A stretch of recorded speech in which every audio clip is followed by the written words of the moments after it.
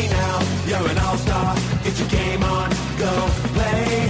Hey now, you're a rock star. Get the show on, get paid. And all that glitters is gold. Only shooting stars break the mold. Welcome to another episode of the NRL Supercoach All-Stars podcast. This is Barnesy back here for part two of our episode with the preseason podcast series of the Manly Seagulls and Penrith Panthers. Part one was the Manly Seagulls, and this one we've got the Penrith Panthers, and still here to discuss part two is Billy Marion. Billy, Penrith Panthers, fantastic year last year, obviously took it all out, number one team in the competition. It's going to be a tough year for him to back up. Yeah, I know, mate. I think their streak against the Eels, 9 games straight, is about to come to an end. The Battle of the West is going to be back on. I don't think it's been a battle for a while. No, I can't even remember if we've beaten them in the last couple of years. I'm just sick of losing form. Nah, mate, they're a bloody good side. They're top outfit for a reason, mate. They've got some good kids coming through. They've got some exciting young talent too. Obviously, Cleary holding that all together, mate. Oh yeah, I think the Eels are just as exciting for me, but just lacking that one sort of Cleary factor in the middle. Penrith Panthers had a great regular season last year, 21 wins and only 3 losses. Interestingly enough, when you're looking at it, they had the best defence in the league. That was the big thing with them. They only gave up 286 points. The next best was the Storm at 316. And can you believe that everybody else was at least 400 plus? So their defence was far and away the best outside the Storm by a long way, but definitely number one, even better than the Storm was. When you look at the points scored, though, 676, there was actually 3 other sides better than them. The Storm, the Rabbits, and the Seagulls all scored better than what they did. So the point scoring was decent, but it wasn't matching their ladder position, which is interesting. Looking at the team changes, and this is a big deal for every team coming into round one, Penrith Panthers have managed to lose quite a few players. Their only gains are Sean O'Sullivan, Chris Smith, and Christian Crichton. All those guys are depth signings. But the losses, Billy, Matt Burton, big loss. Brent Naden, Tavita Pengai Jr., who played half the season there. Kurt Capewell is going to be a big loss. Paul Momorowski played a lot of games in centre for them very valiantly. Those are a lot of losses there, and certainly some that were really important to their grand final run and their victory, without many gains coming in to replace that. So that's going to be really interesting for Penrith. I dare say that they're a weaker team this year on paper. On paper, maybe. I still think they're going to be bloody strong. Look at the guys that they've lost. They're not. Let's be honest. They're not really in sort of key positions, are they? Like you look at a bloke like sort of Capewell on the right hand side. I mean, yeah, he played Origin, but how often did he power his way through a line or do anything absolutely outstanding and noticeable? Not kind of really. Yeah, I think Matt Burton's going to be the biggest loss. I actually think that he's going to be quite a big loss. Yeah, true. I'm not sure how long it'll take before people figure out he's more sort of show and go. He's still going to be hard to stop. He's pretty big and tall. Do you reckon they go back to Crichton on the left-hand side or they move him to the right? I'm not sure, to be honest. I'm pretty interested in the trials because they're going to have a couple of young guys in that back line, which is going to be good for Supercoach. But in real life, it could be some getting used to. And I tell you the other thing too, Matt Burton also really showed his value because he showed his value when we had Origin time. Because when you had Cleary out, Matt Burton could seamlessly go into those halves. And sometimes you also had Luai out too. And, when they had both those guys out, Matt Burton very valiantly could fill in and get them some victories. They don't really have that guy anymore that can go into the halves as a really talented half like Burton could from the centre spot. So that's going to hurt too, I think, with him going. I've still got him pegged as top 4, Billy. I think their range is probably 1 to 4. I don't know if they'll finish first. I'm not going to pick them to win the grand final, but I think they can get there again. But certainly top 4, surely. Oh, you've got a good team when people pick your floor to be the top 4. I mean, going from a 19 game win streak and pretty much the same the year before, except maybe one game in the middle. It's a hell of a run. Like, look, even though they had a soft as hell draw, and the last couple of years they basically haven't played the top 3 teams more than sort of, 2 or 3 times a season. They've been absolutely kissed on the old fella with regards to draw, but particularly because a lot of that was the bottom 6 teams. But mate, they're just that good. They just dominate everyone. Yeah, they've become a really good, well-drilled football team, and I think that's one of the reasons why they can counteract the losses a little bit. When we're having a look at their draw, speaking of which, they play the Storm, Rabbits and Roosters twice. That's not fantastic. They play the Eels twice as well, so even worse, Billy, because the Eels will surely towel them up twice. Thanks for that, mate. We got the Storm, mate, twice. They only play the Broncos, Tigers, Dragons once each, which isn't great because those are 3 probably definitely non-top 8 teams. But their draw to start with, and I'll reiterate again, I say it every podcast, but there's some new listeners that jump on board. For the round 1 selections, you're really looking at the first couple of months of the season. So certainly the draw gets a bit harder, but the first couple of months, their draw actually looks pretty good. So they start off with Manly, which is a bit harder, but then after round 1 Manly, they go Dragons, Knights, Souths, Bulldogs, Broncos, Raiders, Titans, and that rounds out the first 2 months. So certainly out of that, you could say out of those first 8 games, they may only have really 2 that are pretty tough, and that's going to be the Manly and the Rabbits games. The other 6 out of 8 for their first 2 months of the season are against sides that really should give up quite a bit of points to this Penrith outfit. So that's quite good. After the first 2 months, they do play the first bye as well. So it's going to be really handy. And the first bye they play is really good because they play the Dogs. They're going to have premium bye options for that round 13 clash. But after that round 8, they hit a pretty tough 3 weeks where they go Eels, Storm, Roosters. So that first 2 months is pretty solid. Then they have a pretty hard month of footy. But they do have that bye that they're going to play round 1, and they have the Cowboys and Bulldogs round 12 to 13. So overall, I think the draw's pretty good. Definitely above average, quite strong, especially if you discount the first week that they might have a bit of a tougher go. I quite like the draw, Billy. I have to say, after I looked at it, it kind of made me want to look at some Panthers a little bit more to make sure I had a little bit of a piece of it. And I am someone who doesn't have Nathan Cleary, who we're about to talk about. But the draw made me think that if he's fit and healthy, I might need to try and fit him in. Yeah, I did the same thing, trying to get him in. As soon as I saw the draw, I shit myself. And God damn it. You're going to have to try. Of all teams, why does Cleary have to play the weak teams? And then I realised every team day plays a weak team. I'd like to try and find a way to get him in, but it really, really, really did leave everything really thin. Like, I was able to do it. It took me 2 weeks. But it really relies on having sort of 3 base price players in the second row. So that's the only way to do it, unless you sort of drop turbo. I mean, it's really what it comes down to, isn't it? And we'll go straight to Cleary now, because he's the first gun that we're going to talk about. Like, with Cleary, if you've got him, surely you can't have turbo as well. Like, I think it's pretty hard to have both of them in and to tie up. It's possible. I did it, but like you said, it's really lean. Yeah, and it's also a time in Supercoach and in NRL where depth is really important as well, right? Yeah, particularly with the new rules, mate, and obviously not the new rules, as in the new rules on the field with regards to inside 40 and the restarts. Yeah. So I mean, look, let's look at Cleary's numbers to start with. He's 950,000.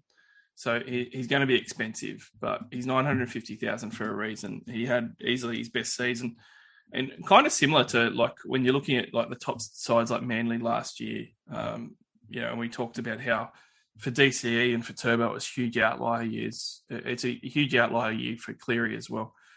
He's come off a 2020 average of 83, and we came into last preseason and said, be nice to have Cleary. It'd be good to start with him still, but he might struggle to back up the 83 because the years before he went 68, 62 and 70. So maybe he hits around 80, but you're not going to get tremendous value. Still a good option. And he's come out and he's gone 108. Now, obviously, we didn't really know the impact and the changes that were going to happen during the year with rules being changed during the season and stuff like that. But 108 points is massive for him. And he did it in 16 games, so he did have some injury-affected games. Obviously, his shoulder that's had surgery and he's got to come back from. But when you're looking at the tail of the tape, it's really hard to leave him out. 7 of his 16 games were tons. It included a 225 one, so he's got those massive ones like a Turbo does, but he only had a low of 54. So he just doesn't have bad games in him. And in fact, only 2 games in his 16 were below 76, which is absolutely crazy. It is very much Turbo-esque, but a 300k differential in his price tag for round 1. Cleary was actually an 80-80 gun. So we talk about 60-60 gunners in, 60% of the time they hit 60 plus. 80% of the time Cleary hit 80 plus. And when you look at his numbers, Billy, on how he scored, it's not really that hard to replicate. 22 try assists, 18 line break assists. For a halfback, you kind of expect him to be able to do that again. 10 tries for a guy that runs the ball quite a bit. Not crazy. But he was getting over 21 points per game in goals. Now, that's a big one. 21 points per game in his score was just from goal kicking. But having said that, they were barely a top 4 attack. So, you can't even say that that's going to drop down. So when you're really looking at the numbers, Billy, Cleary might be Turbo this year, but with the 300k discount. I wouldn't go that far, but I know what you're saying. Well, the thing, look, he's really, really consistent. He has some big scores consistently. So there's daylight between him and the other halves in the world, which might be why you want to get him, because you're paying, you got to get what you're paying for, basically. The reason that kind of threw me off, or not threw me off, but opted me to spend money elsewhere as opposed to paying almost $1 million for him, is because he only scored over 150% of the time. So, and when he did, there were only a couple of massive ones. So the likelihood of him hurting you if you don't own him is nowhere near as bad as the other bloke that we spent 30 minutes talking about. So he had 225 and 190. So those are the big ones. Had 140. Yeah, okay. So that was versus. So you scored those versus anyone. So those are the 3 big ones. Only 2 of those would really, really hurt you if you didn't own him. Whereas the other bloke, not owning him, can really hurt. So the fact that he's got a soft draw and price at 900 grand, that reason alone is the reason why I opted to sort of sacrifice the 900k spent on him, purely because if I don't own him, he's less likely to hurt as a lot of the others. You're a pretty strong man, mate. I tell you, my tolerance for what hurts me, my tolerance level is much lower than yours. 140 points hurts me bad if I don't have it. So I don't know about it not hurting. Yeah, but it's only 40 points to get back, because pretty sure if you're spending sort of 800 grand, if you're splitting that 900 grand elsewhere, pretty sure you're getting 100 points or close off another bloke consistently. Yeah. When you look at it that way, I guess. Look, I'll be outright honest. I haven't had Cleary on my side at all once, and I'm hoping that he's going to be. I'm hoping he's going to be out round 1, and I think there's a very good chance that he's out round 1. In which case, you can just put a line through him. I don't want him to be out round 1, because that means the ownership of Turbo doubles. I really want him to play and just average 85, 90, maybe at 100, just stay there. Well, I think that you're going to find, with his ownership, he's already in 20% of teams, and at 950,000, I don't think that's going to double when he gets named round 1. I think the swing might be maybe up to 10% more. So it's. Yeah, I don't think everyone's going to jump off and get Turbo necessarily, but I see where you're coming from with that. But I think the biggest thing with Cleary with me is, outright honesty, I haven't had him in my team once the whole time, like I said. But I'm now coming around to the fact that if I don't have Turbo, I have to have Cleary if he's named round 1, because of 2 big factors. One is the draw. He's got a good draw, and I can't miss out on that. And the second thing is the position scarcity, which is what you mentioned. There is no one even close to Nathan Cleary. And the guys that I'm having to look at just don't really cut it. They're not going to come close. Like we spoke about with Turbo, how I could get a Paps or a Teddy or both of them to sort of come towards what Turbo is going to score. Nobody's going to come near what Nathan Cleary is going to score as a halfback. So the options are going to be very limited. And then if I try and go cheap there, it's a position that I don't think that you really want to go 4 cheapies in between your half and 5/8 spot. You need some guns in there. So I've come around to, if he's named round 1, I kind of need to have him in the side, I reckon. But I think it's fine to leave him out for some builds. Just for me, I'm probably going to try and fit him in. Yeah, I've gone Sexton there. reason is he averaged 67 in that role over the 5 games that he played, the full games there. And I went and had a look at the KO shorts. There was a line break assist, try assist that got rejected because David Fifita did a double movement. There was a try that he didn't get because some bloke, instead of passing to him, went in completely open balls that went and dummied and went to the outside. There was another one where he gave a line break assist and the bloke sort of dropped it over the line. Like, tiny little swings, and he was goal kicking and hit the post and sideline a couple of times, which happens, and then sort of. Oh, geez, you're reaching here, mate. I'm going to have to start calling you Stretch Armstrong. It's mate, some big reaches here. There was an extra sort of 80 or 90 points that were just sitting on a platter that went begging. And I know they're only sort of the Titans, but he could have. He's already got a discount on 67 down to a 55 average. He could have easily been an 85 average discount down to sort of 70. I know he's nowhere near the Cleary caliber, but they have a soft draw too. So, and I like the way he runs the ball. So I think Sexton is going to be a lot better than what people think. So I'm going to go him instead of Cleary. Well, I've already said that I'm a bit down on the Sexton talk in the Titans pod. Only a small sample size, and I don't like to count things like hitting the post and stuff because everybody... Well, look, I want to have a gun in the halves, and it's very hard to find one if you don't have Nathan Cleary. Certainly you can start without Cleary, though. I'm going to go out on a limb here and talk about a scenario with Cleary, though. If he isn't named round 1, I don't think there's any way that you can put him in your side. And I'm going to say that even though maybe he's going to start... He's named to start like round 2 or even round 3, and people are going to consider it. The reason why I'm going to say it's a bit different to Grant and Munster is because with Grant and Munster, you can do it round 1 because you know 100% they're back round 2. With a Nathan Cleary, if you spend $950,000, a lot more expensive than those guys, on him for round 1, knowing he's out, and with a shoulder injury, it can be very touchy. He goes through training for 2 weeks in a row after that, and they don't want to risk him because, like, why would they? They're probably going to win anyway. You know, it could be round 4 before you even see Nathan Cleary appear. And I don't think you can mess with that at all, not with a shoulder injury like that. Oh, mate, the last thing you want is a Pappy, next week, or a Madison, HIA, next week. 6 weeks in, you got $1 million on the bench. Yep, exactly. Insane, wouldn't it? You can't possibly do it. Like, if Cleary is ruled out round 1, he's ruled out of your Supercoach team because you just cannot risk him being out round 2, round 3, which is a possibility. Yeah, I think you all need to take a deep breath and cop that one on the chin. Let's move along. A lot of chat on Cleary. Think he's a great option. If he's named round 1, it's going to be hard to keep him out of my side. If you're not going to have him, I think it's fine, but you want to make some other good decisions with that money.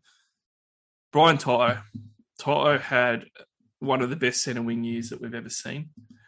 We both loved him coming into this year, so I'm going to say he's one of the ones that we did get right. We really wanted him at the start. I got him very early.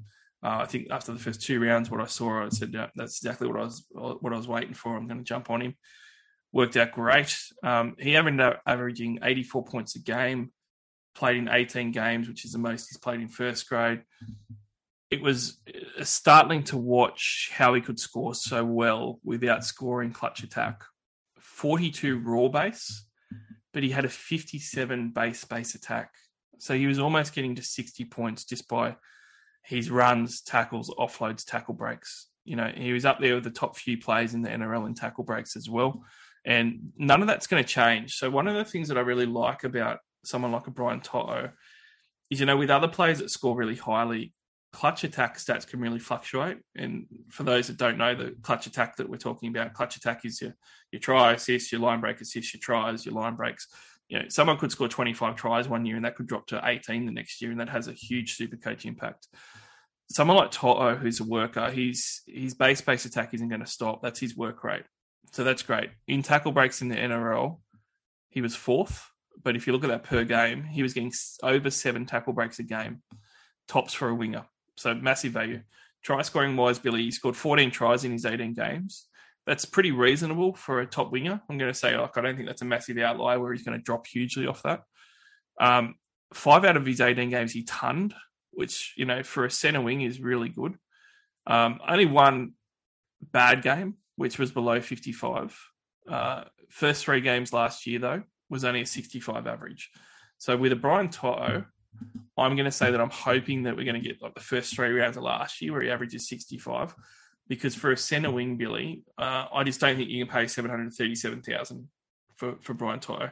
I really want to. And look, I'm going to rephrase. I think that you can pay that, but the other guys that you're missing out on, it might hurt you. So you could do it, but I think it's a pretty hard build for round one. I'd really like to. I'm not going to. I'm going to hope that he starts off the year averaging a 65 for the first month. Yeah, I'm the same, mate. I had him in to start with because I really wanted that sort of those hit-ups numbers, and obviously the really soft jaw, hoping he'll get some tries on the left-hand side again. But then I realised, number one, Crichton's back on that inside of him, and he ain't going to give him anything. Secondly, even when he did absolutely go mental, he doesn't do enough to hurt you. Like, he had one game where he scored 140 or something like that, but most of his games were 60, 80, 90, 60, 80, 90, 60, 80, 90, and he's basically priced at that. So unfortunately, his value isn't as valuable as spending elsewhere.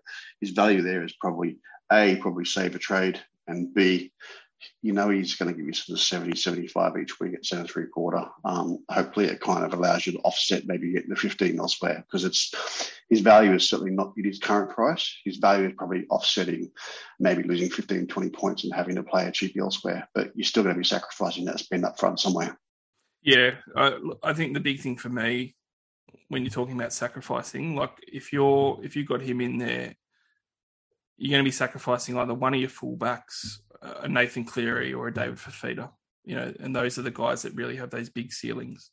So I couldn't possibly leave out one of my 2 top fullbacks. I couldn't possibly leave out Nathan Cleary. I couldn't possibly leave out David Fifita to have a Brian To'o in my team. And you can't have all those guys. So that's kind of the angle that I've got on him. He's in 13% of teams, Billy. So, I think it's fair. Like, if you want to start with him, I think it's fine because he's earned that right. I think you'll be number one centre wing at the end of the year. Can you see him dropping from the best centre wing in the game? Nah, unless obviously, what do you call it? Garrett goes on an absolute tear, but this bloke here just has a massive work rate. I love watching the little fella just sort of hit up, tackle bust, and at the end of the game, you're seeing, most meters today, forward number 1, forward number 2, forward number 3. Oh, and in first place, Brian To'o. The bad thing about To'o is that he had such a good year that he ended up in the Origin team. Penrith playing that round 13 bye a year prior before he made it, he would have been really handy, and I would have been targeting him so hard and loved having him in that Bulldogs game round 13, but we're not going to see it because he's going to be in that Origin game, so that kind of sucks as well.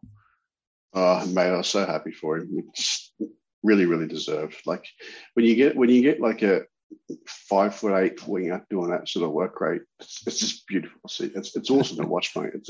He's one of the reasons why people go to footy, mate. Kind of reminds me of when sort of Semi Radradra came years ago. Like, he's obviously a lot taller, but it was just get the ball to Semi. What's the secret, Semi? I catch the ball, I score the try, and I give the ball back to the halfback. Well, Brian just runs and runs and runs and runs, and I love watching him run. I love the work rate stuff. I used to say that he is when he was coming through, I said, he's a poor man's Tupou. He's got that great work rate coming through into grade in the NRL. I was excited for him. And now, unfortunately, Daniel Tupou is a poor man's Brian To'o. So it's turned around within 12 months. But look, I don't understand that. Like, I was actually on a podcast with one of the other fellas, I think Adrian Soros the other day. We were just having a chat, and we were doing the chooks. And the thing that really surprised me was Tupou. Like, I've known for years, because you keep drilling it into me, how good Tupou is with his work rate, and in particular more so at Origin. Like, when you watch him at Origin, like, it seems like every sort of third hit up is him on the kick return. He's getting in there, he's making 10, 15 metres every single time he's got the ball. But when you go and look at his scores at the Chooks, it's almost like it's capped at 40, 60, 40, 60, because they either just don't give it to him because they go, right, he caps out at sort of 26, 28 points to count per game, but just doesn't seem to get the offloads or tackle busts just to get to that next level. That really surprised me. Yeah, he does. I mean, he does have the nicer games, but he doesn't sort of have those 120s in him, 130s and those massive mega scores. He still has those hundreds in him. But yeah, with him, it's a really good floor because of his work rate. And when he scores a try or two, you can get those decent scores. Mate, imagine him at the Rabbitohs. You're just making fun of me now. He too bad he's going to have a great year this year. It's not going to be a Brian Toto year, but Brian Toto, look, if you want to go for him, guys, he's a great option. He's going to be one of the first centre wing keepers that I try and get in. So certainly he's great.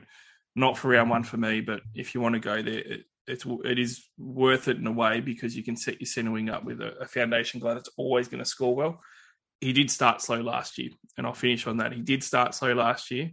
And maybe with a tougher matchup the first game, and he could average 65 the first few weeks, and he's going to start dropping some cash. So I'm going to wait. Let's have a look at another gun. But this guy, unlike the first few that we've spoken about, I'm not really big on, and that is James Fisher-Harris. But James Fisher-Harris has quite a big fan club, Billy.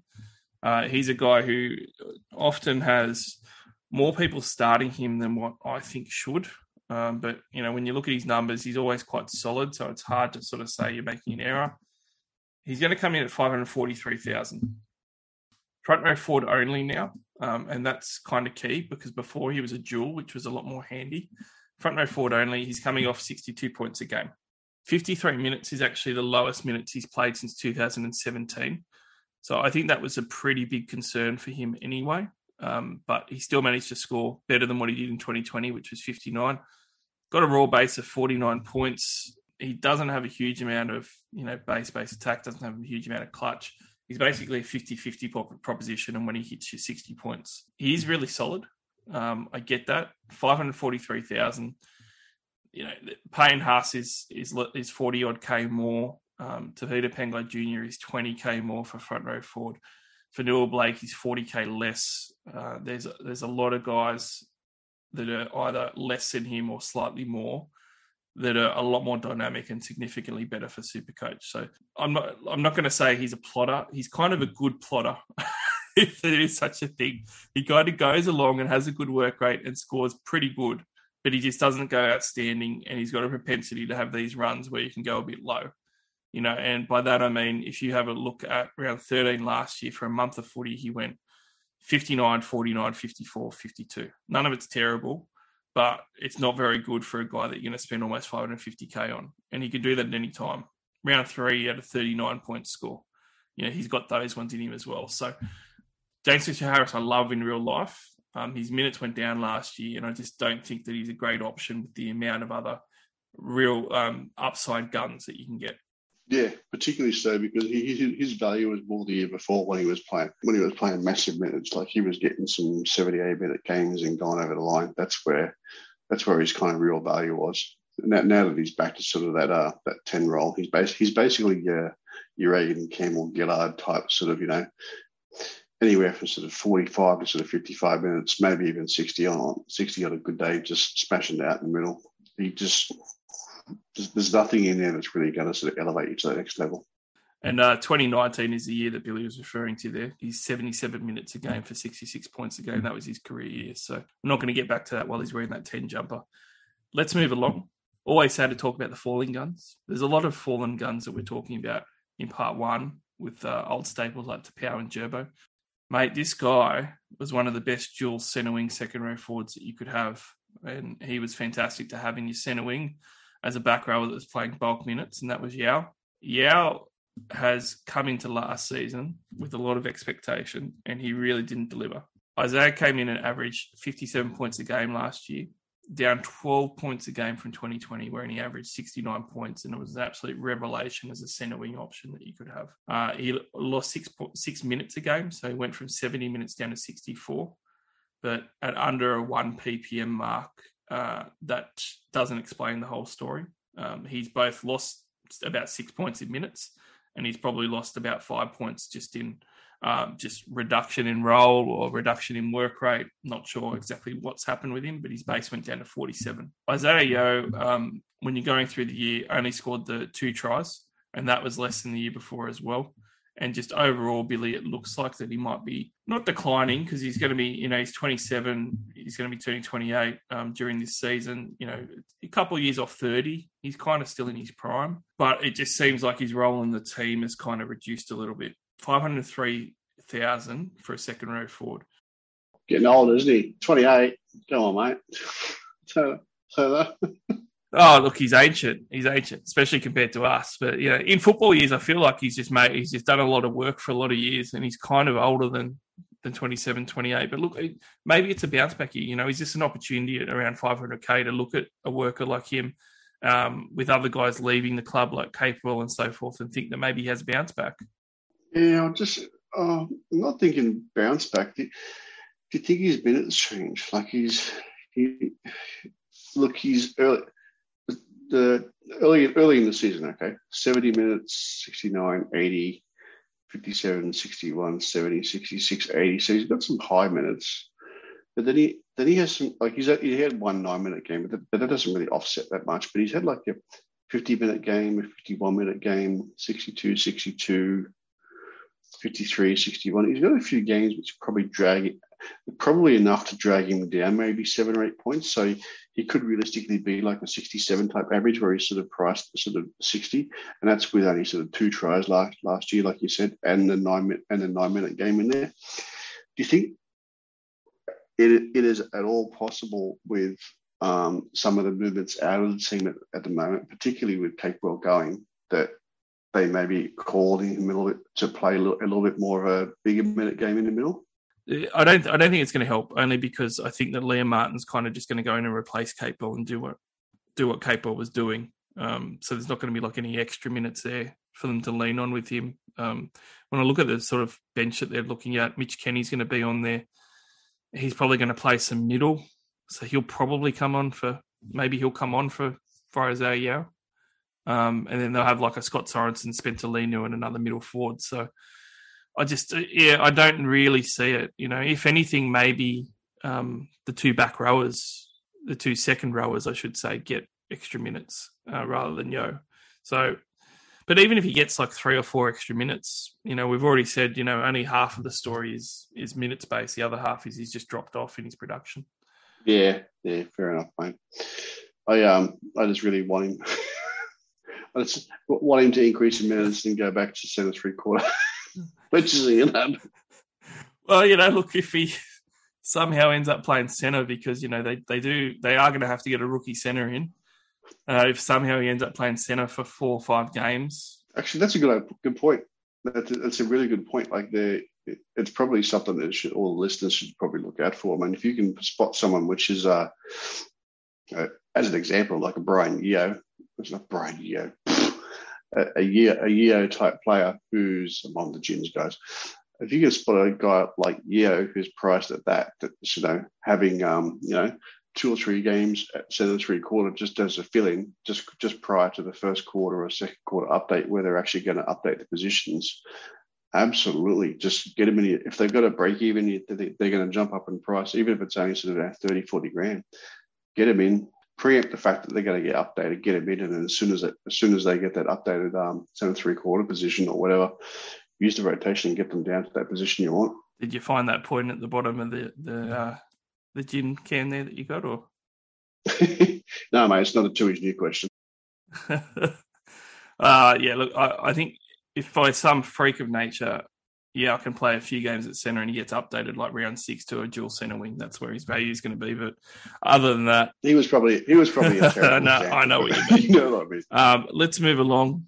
Let's talk about a rising gun. But I'm going to say this is going to lead into our controversial chat as well, because I kind of think he's a rising gun, but he could actually be controversially not very good. Before I do that, I do need to mention a fantastic partner of the All Stars podcast, TopSport. TopSport are a great sponsor of this podcast. You can go to TopSport, www.topsport.com.au, and check them out. They are 100% Australian-owned bookmaker. They have some of the best odds in the market. All sports are covered. Go on there for NBA. Go on there for the baseball when it kicks off, hopefully in a few weeks after the strike action's done. They'll often have the best odds for any of those head-to-head games. They've got great prop markets as well. But if you want to stick to NRL, there might be some really, really great new NRL markets I'll be able to tell you guys about that Top Sport are going to be getting for the kickoff, but we'll know about those in a couple of weeks' time. Great futures are already on there, but if you're going to gamble, make sure that you do it responsibly. Do it on Top Sport, though, with a promo code when you open your account of SC All Stars, all one word, and they'll know to take great care of you as one of the NRL Supercoach All Stars podcast listeners. So jump on Top Sport, www.topsport.com.au. The rising gun that could be controversially not very good, Billy. Liam Martin, a guy that a lot of coaches are looking at because obviously Capewell has gone. It's left a hole. Liam Martin played Origin last year. He's only $429,000 to have in your side, so he's got a decent price point for a guy that might start. When you're having a look at the tail of Liam's season, he did have a few games that he started, so we have a decent sample size to come from, but overall, he's priced on 58 minutes a game, 49 average. The year before, he played 75 minutes a game for a 55 average. So you kind of get a bit of a sneak peek into almost exactly what you can expect from him unless he's improved as a footballer. And that's only about 5 or 6 points better than what he's currently priced at. And I think that that's the issue. We kind of got a sneak peek in 2020 as to exactly what we can expect from Liam Martin. And that's if he averages 75 minutes a game. And it's not phenomenal. It is a cheap price point, but when you're going through the numbers, last season alone, he did start on an edge. He started on an edge, averaging 69 minutes a game for half a dozen games. That was only 54 points per game. So it marries up reasonably well with what we saw from him in 2020. Again, only about 5 points unders. When you're looking at last year, you're going to get about 45-ish base attack, which, look, obviously edges are going to have a lower base. I was actually quite shocked. I thought that his base attack was a little bit better than what it was. He had 3 tries and 6 line breaks. That's kind of, what he's going to get probably. I don't think that that's well below or well above what we can expect from him. So overall, Billy, I feel like Liam Martin looks good. Price point at under 430 seems really good value. Has a new role, which is another big box ticked, going to guarantee to start. Possibly play 80 minutes, but certainly you'd expect he's going to be at least 65 plus. All big ticks everywhere. But when you look at it, we've kind of seen the story before and all the numbers are there to say we're not going to get that much out of it. Yep, 100%. If you go back to December, not every man his dog, but a fair few people were saying, look, if you're not on the right edge at the Panthers, you're not super coaching right. It's absolute rubbish. If you go and have a look at all the minutes and all the scores from every right edge player at the Penrith for the last 2 years, they've done nothing.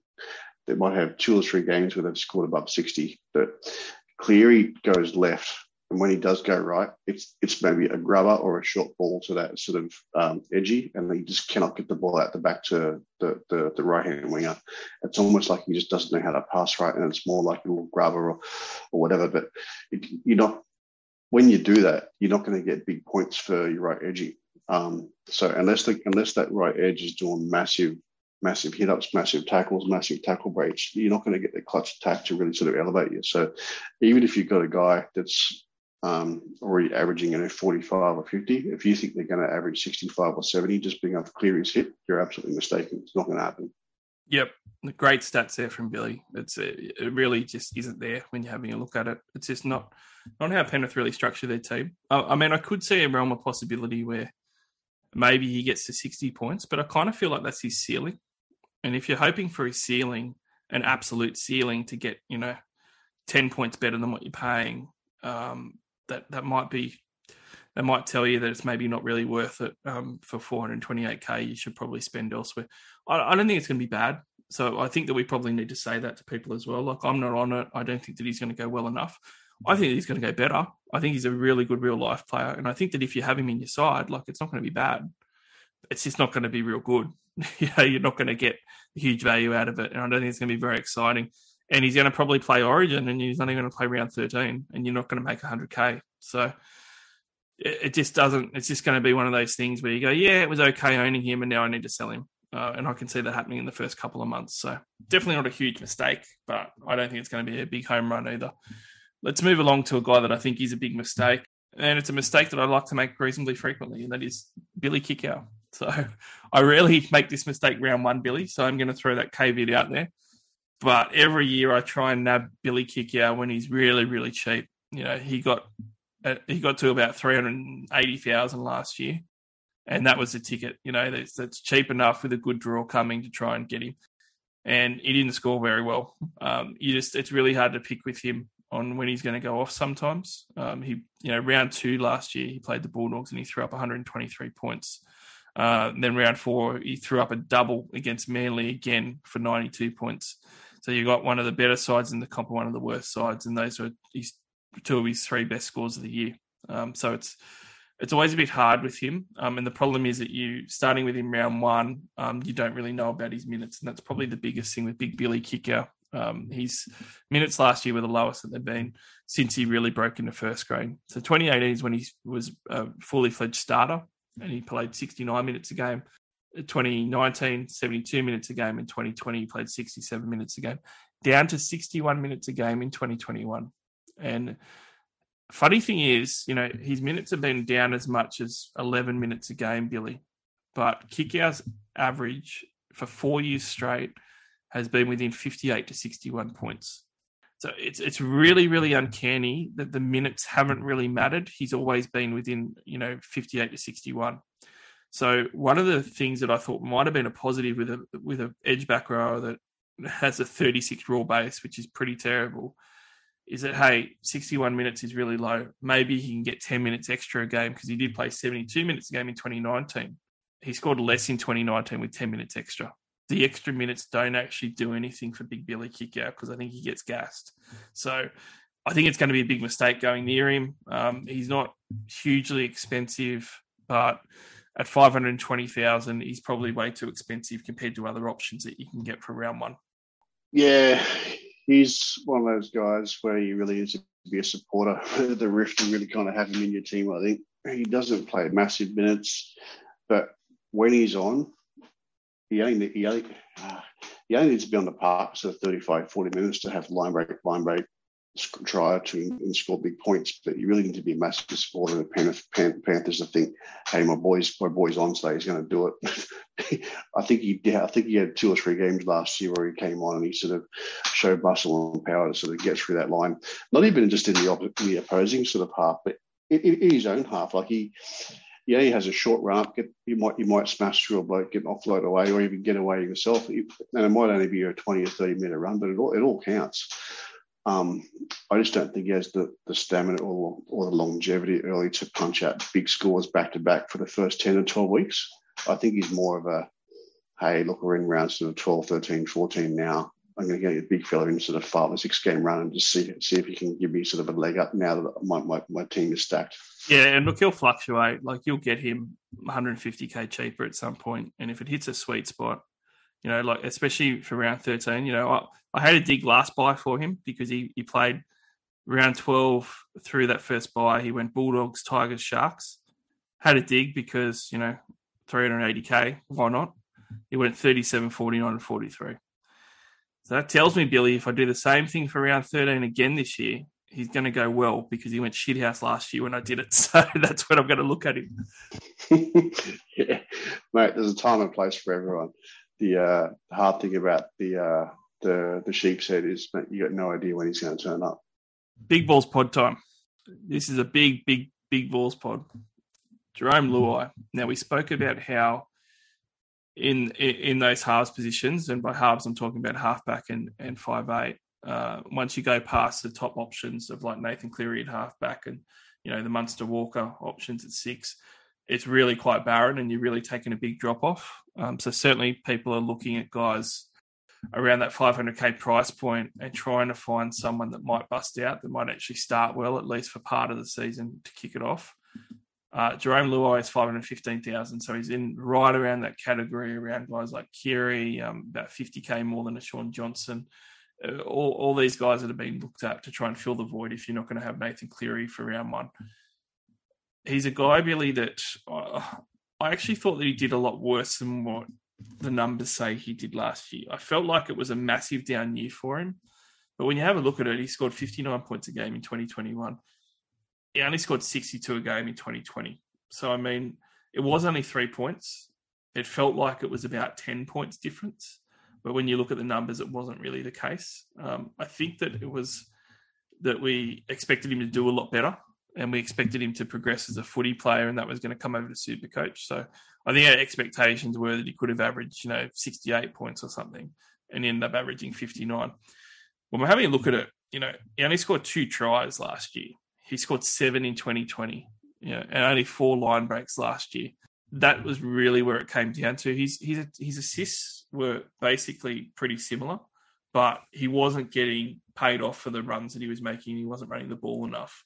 Coming into this year, could you see him with a fairly good draw for a running 6 to maybe run the ball a bit more and get some better points? Because, he is a guy that maybe could go on a good run, and maybe he's a guy that you could get at 515K, and for a 6-week period, he could maybe give us 75 points a game. I think that's what you got to look at and hope for with someone like Jarome Luai.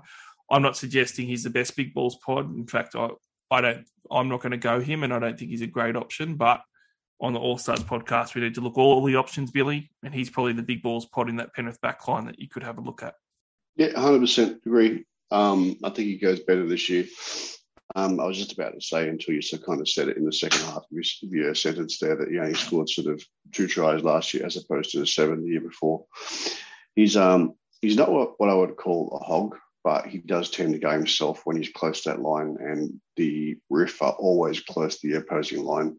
If you go and watch their game, they just never seem to be inside their own 20 or 30 metre line ever. If they are, it's an anomaly, and Tua gets them out of there pretty quickly. So they're always inside that sort of 30, 35 metres, which is why when they go left, and they always go left, when they get to young Luai, he always seems to have that cutout ball from kick out to Crichton when he is on the left, or that little grubber behind the line where Crichton sort of goes over the line. That's why Tua sort of struggled the year before last, because everything just seemed to be the Luai, kick out and Crichton show.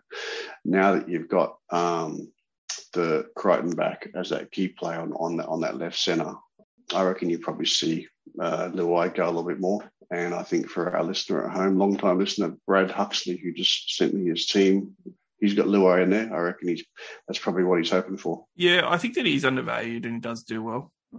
So it's interesting that Brad's got him in the side. Brad finished 12th last year from memory. So obviously he wasn't listening to us. If he was, he'd want to finish first. No.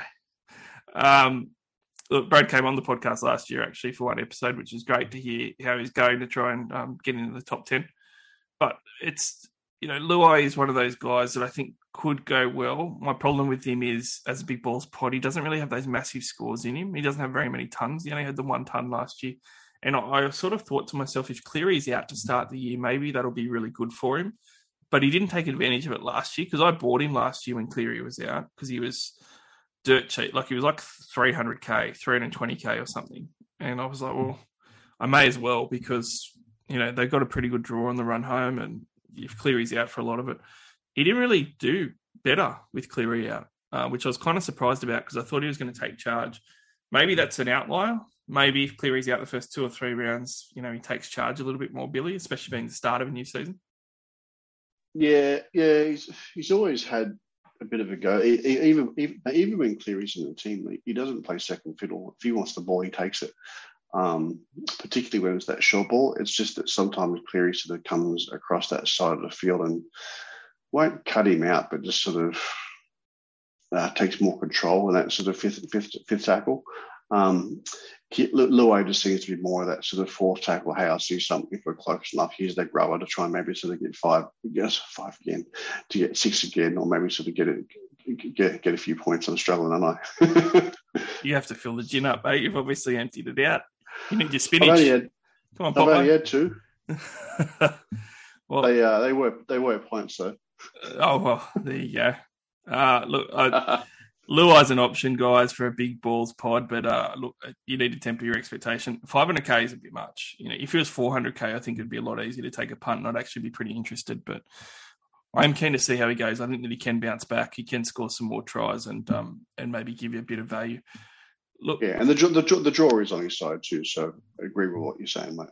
Yeah, and he could, especially when we're talking about like we said in a few podcasts, compartmentalise the season to start with. This guy might only score 60 points for the year, but is he going to score 78 points for the first 4 weeks? That's sort of how you got to look at it. And if you think that someone like Jerome Luai could, then he's a great sort of pod option to have a punt on. But just don't do it with too many players in your team. Now, mids and cheapies. Now, we've obviously got a spot there in the centres because Burton has gone over to the Bulldogs. At the moment, it seems like we've been absolutely blessed by Targo coming into just about every predicted team. It looks like he's going to get one of the centre spots. And he's a dual second-row forward centre wing.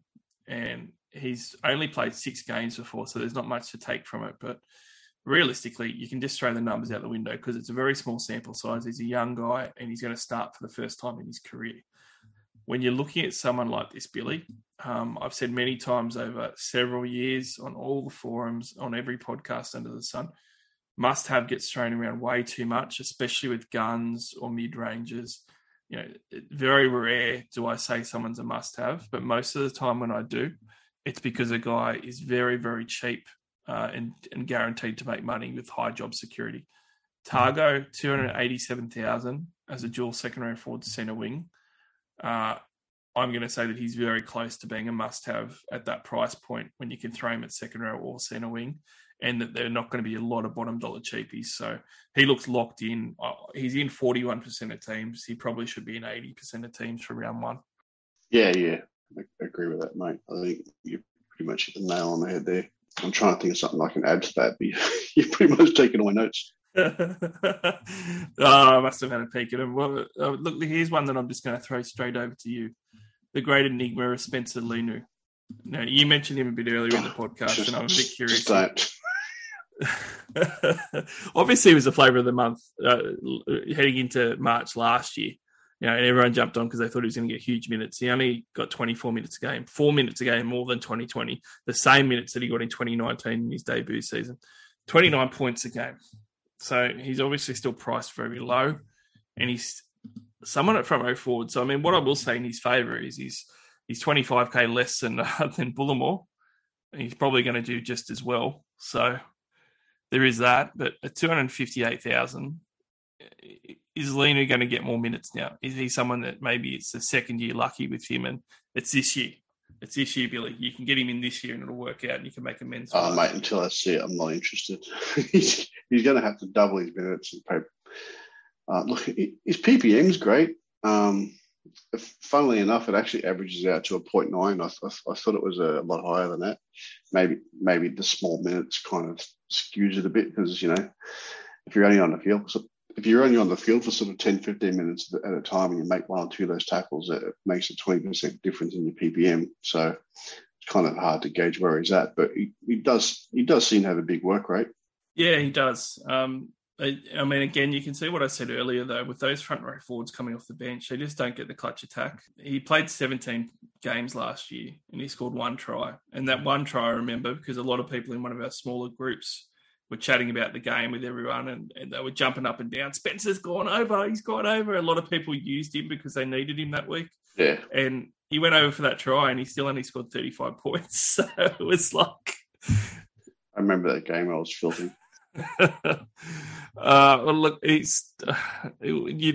I think that he's one of those guys where in your forward pack, you're probably going to get someone hurt, suspended, or just exceptionally disappointing in the first couple of weeks. And if Leniu comes out and plays 40, 45 minutes the first 2 weeks of the season, you can just downgrade him to a Leniu and do it that way. But starting off with them, I don't think you can do. Taylor May is the other guy that's been mentioned a little bit, but he's not in all the predicted teams, so there's a chance that he doesn't come around. But Taylor May, not to be confused with the other May, who's now over in England, he's priced at 250,000 as a centre wing. So he's someone that might start on the wing at 250K. I'm going to just remind everyone, though, that the great Staines experiment last year, he was more than what Taylor May was, and he struggled to make any money as a noted try scorer. So just maybe temper your expectations again at 250K, but he's going to be an option if he gets named. Yeah, I honestly thought May was the one that was going to sort of take over, and then sort of Targo's thing kind of got thrown around. I really didn't know what to make of it, but who actually played the more games last year? Who is actually more likely to get it? Like, is Targo actually penciled into a lot of the training runs and the trials, and just seems to be ahead of everyone at the moment, or is that just what's been bandied around on a lot of the expected 17s? Yeah, definitely Targo. And Taylor May is only one first grade game last year. That was his debut game. Okay. So Targo, yeah, right. So we're all on Targo. So that's pretty much going to do it for the Penrith Panthers and for this podcast. So, Billy, thanks very much for jumping back on. It's been 6 weeks too long. Great to chat Supercoach and do a couple of more previews with you. That's right, mate. I really enjoyed my summer. Let's get back into some winter. Can't wait for it. Thanks, buddy. Guys, thanks for listening to the podcast. Once again, you can download or stream us on iTunes, SoundCloud, or Spotify. Definitely follow us on Twitter, NRL_SC_Allstars. And make sure that if you are going to have a punt, do it on TopSport. Use promo code SC Allstars and they'll take great care of you. Thanks very much for listening. Remember, next week there'll actually be a few podcasts. We're going to have part 1 and part 2 of our final, I think, 4 teams that we need to preview. So there's not many left. We're going to be doing the previews still, but there's also going to be a real footy chat podcast with Luke Garrity that we're going to get up probably around next Wednesday or Thursday as well. So as always, thanks for tuning in. Can't wait to chat to you again next week. Hey now, you're an all-star. Get your game on, go play. Hey now, you're a rock star. Get the show on, get paid.